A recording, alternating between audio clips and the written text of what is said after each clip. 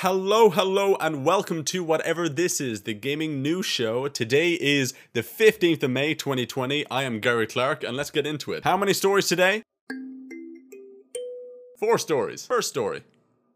Halo Infinite will be shown at the Xbox Series X event in July. Now we know this because if you go onto Halo Waypoint, the most recent post by 343 Industries is that we'll see more of the game during the upcoming stream. Now if you scroll to the very bottom, you'll see that Halo Infinite and a very nice shot of the Master Chief.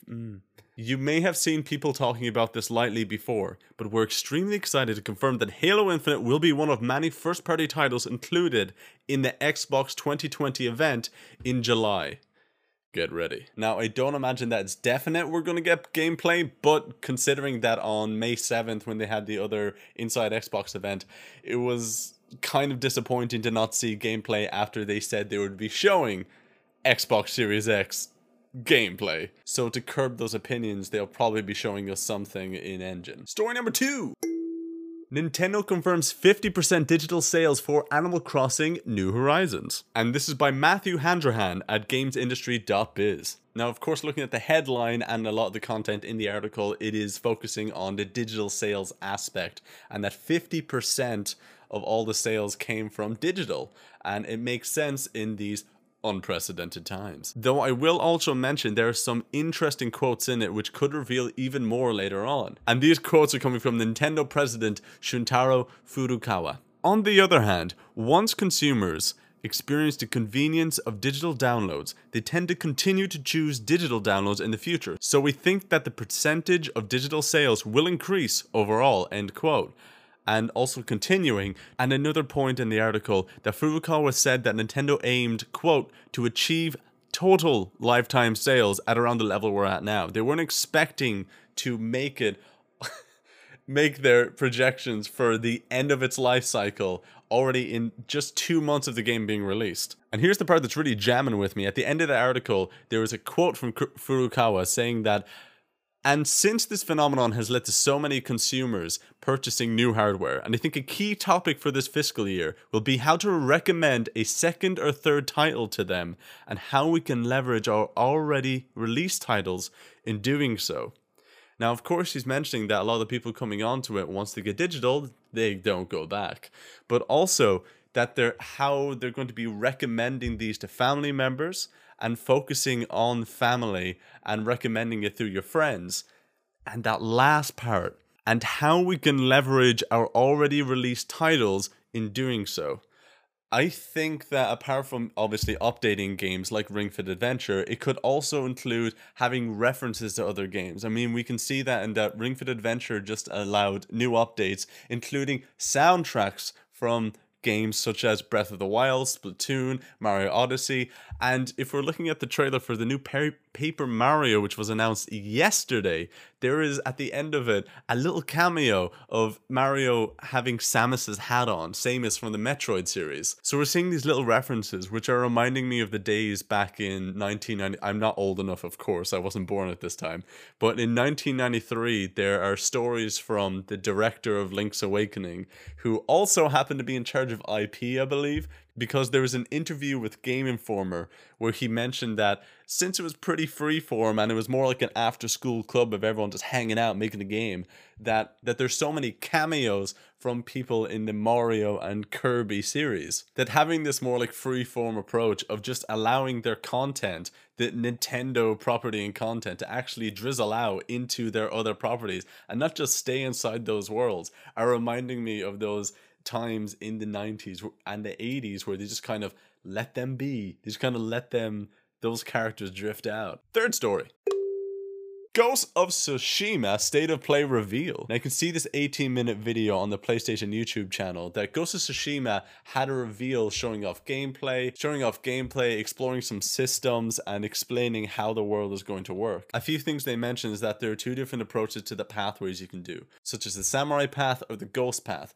Ghost is going to be focusing more on gadgets and also stealthy approaches, and Samurai is going to be all about parrying and different stances to try and take care of your opponent's weaknesses. Now, when they showed this off 2 years ago, it already looked amazing, and it is continuing to look amazing in this new reveal. But the thing that's really getting to me is how the world is telling you where to go. They're not showing objective markers per se, and a gust of wind to show you where the next objective is, or follow a fox and he'll show you where the shrine is.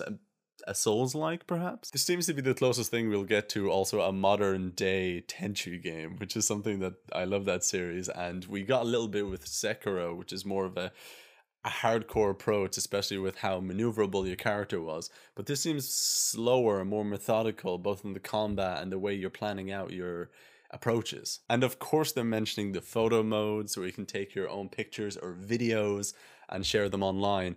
And also a samurai cinema mode, which if you turn it on will give you this black and white film grain look, and also even increase the wind to make it feel like a samurai movie. Something that I got reminded of constantly while watching this gameplay footage was Breath of the Wild, the Legend of Zelda game from like 3 years ago. And since it's been 3 years, that is a good amount of time from now to start seeing games taking inspiration from it and seeing references like this, especially with sayings like wanting to see how the in-game world can tell you where to go or to interest the player, which is a huge amount of testing when it's the Breath of the Wild, to see that no matter where you were on a mountain top or a rooftop, that you can just look, see something and go, I want to go there. There's always multiple points of interest to want to guide the player in that direction. And it seems like they're taking that inspiration and wanting to see how the world can tell the player what to do and let them kind of make that choice of, will I do that or will I go over there? That looks cool. That looks cool too. But of course, more will be revealed in the run up to the 17th of July when it releases. And I look forward to seeing more of it. That is genuinely one of the most exciting games of this year for myself. And story number 4.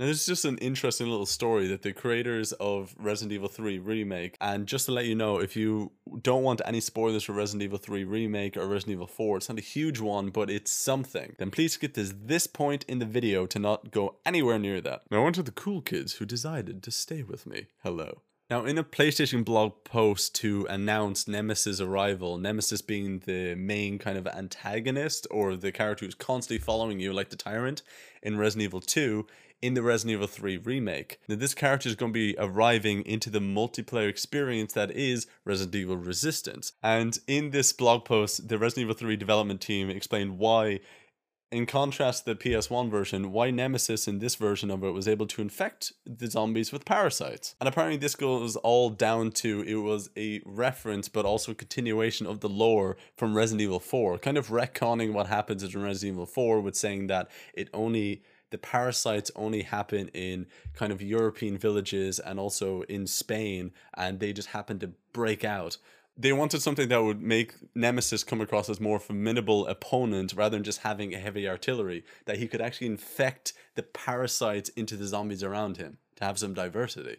And this does retcon the lore a little bit, rather than just being something that had nothing to do with the Umbrella Corporation. Now it's actually involved with them, and it's just another research team that was in Europe while the T-virus was happening in the USA, if I have my Resident Evil lore correct. But also Capcom's decision to retcon the lore makes complete sense when you consider that Resident Evil 4 Remake is confirmed to be happening and release date around 2022, which Capcom confirmed back in April with Video Game Chronicles. And speaking of Resident Evil 4 Remake, I think the thing that's most interesting about it is that the person who is doing it, the director, is pretty much unproven at this point. So it seems like it could go off in a completely different direction rather than just making a very Resident Evil 4 style Resident Evil 2 Remake and 3.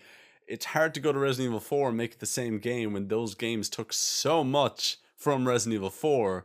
How do you go to the original formula without changing something up? So we could see a huge difference in how Resident Evil 4 Remake is going to compare to the original with a new director. Now, thank you very much for listening. I've been Gary Clark. This is whatever this is. But of course, if you have any suggestions for a new name for the show, because I'm always looking for a new one, then please feel free to get in touch with me. You'll see all the details down below in the links. And goodbye and stay safe and stay aware.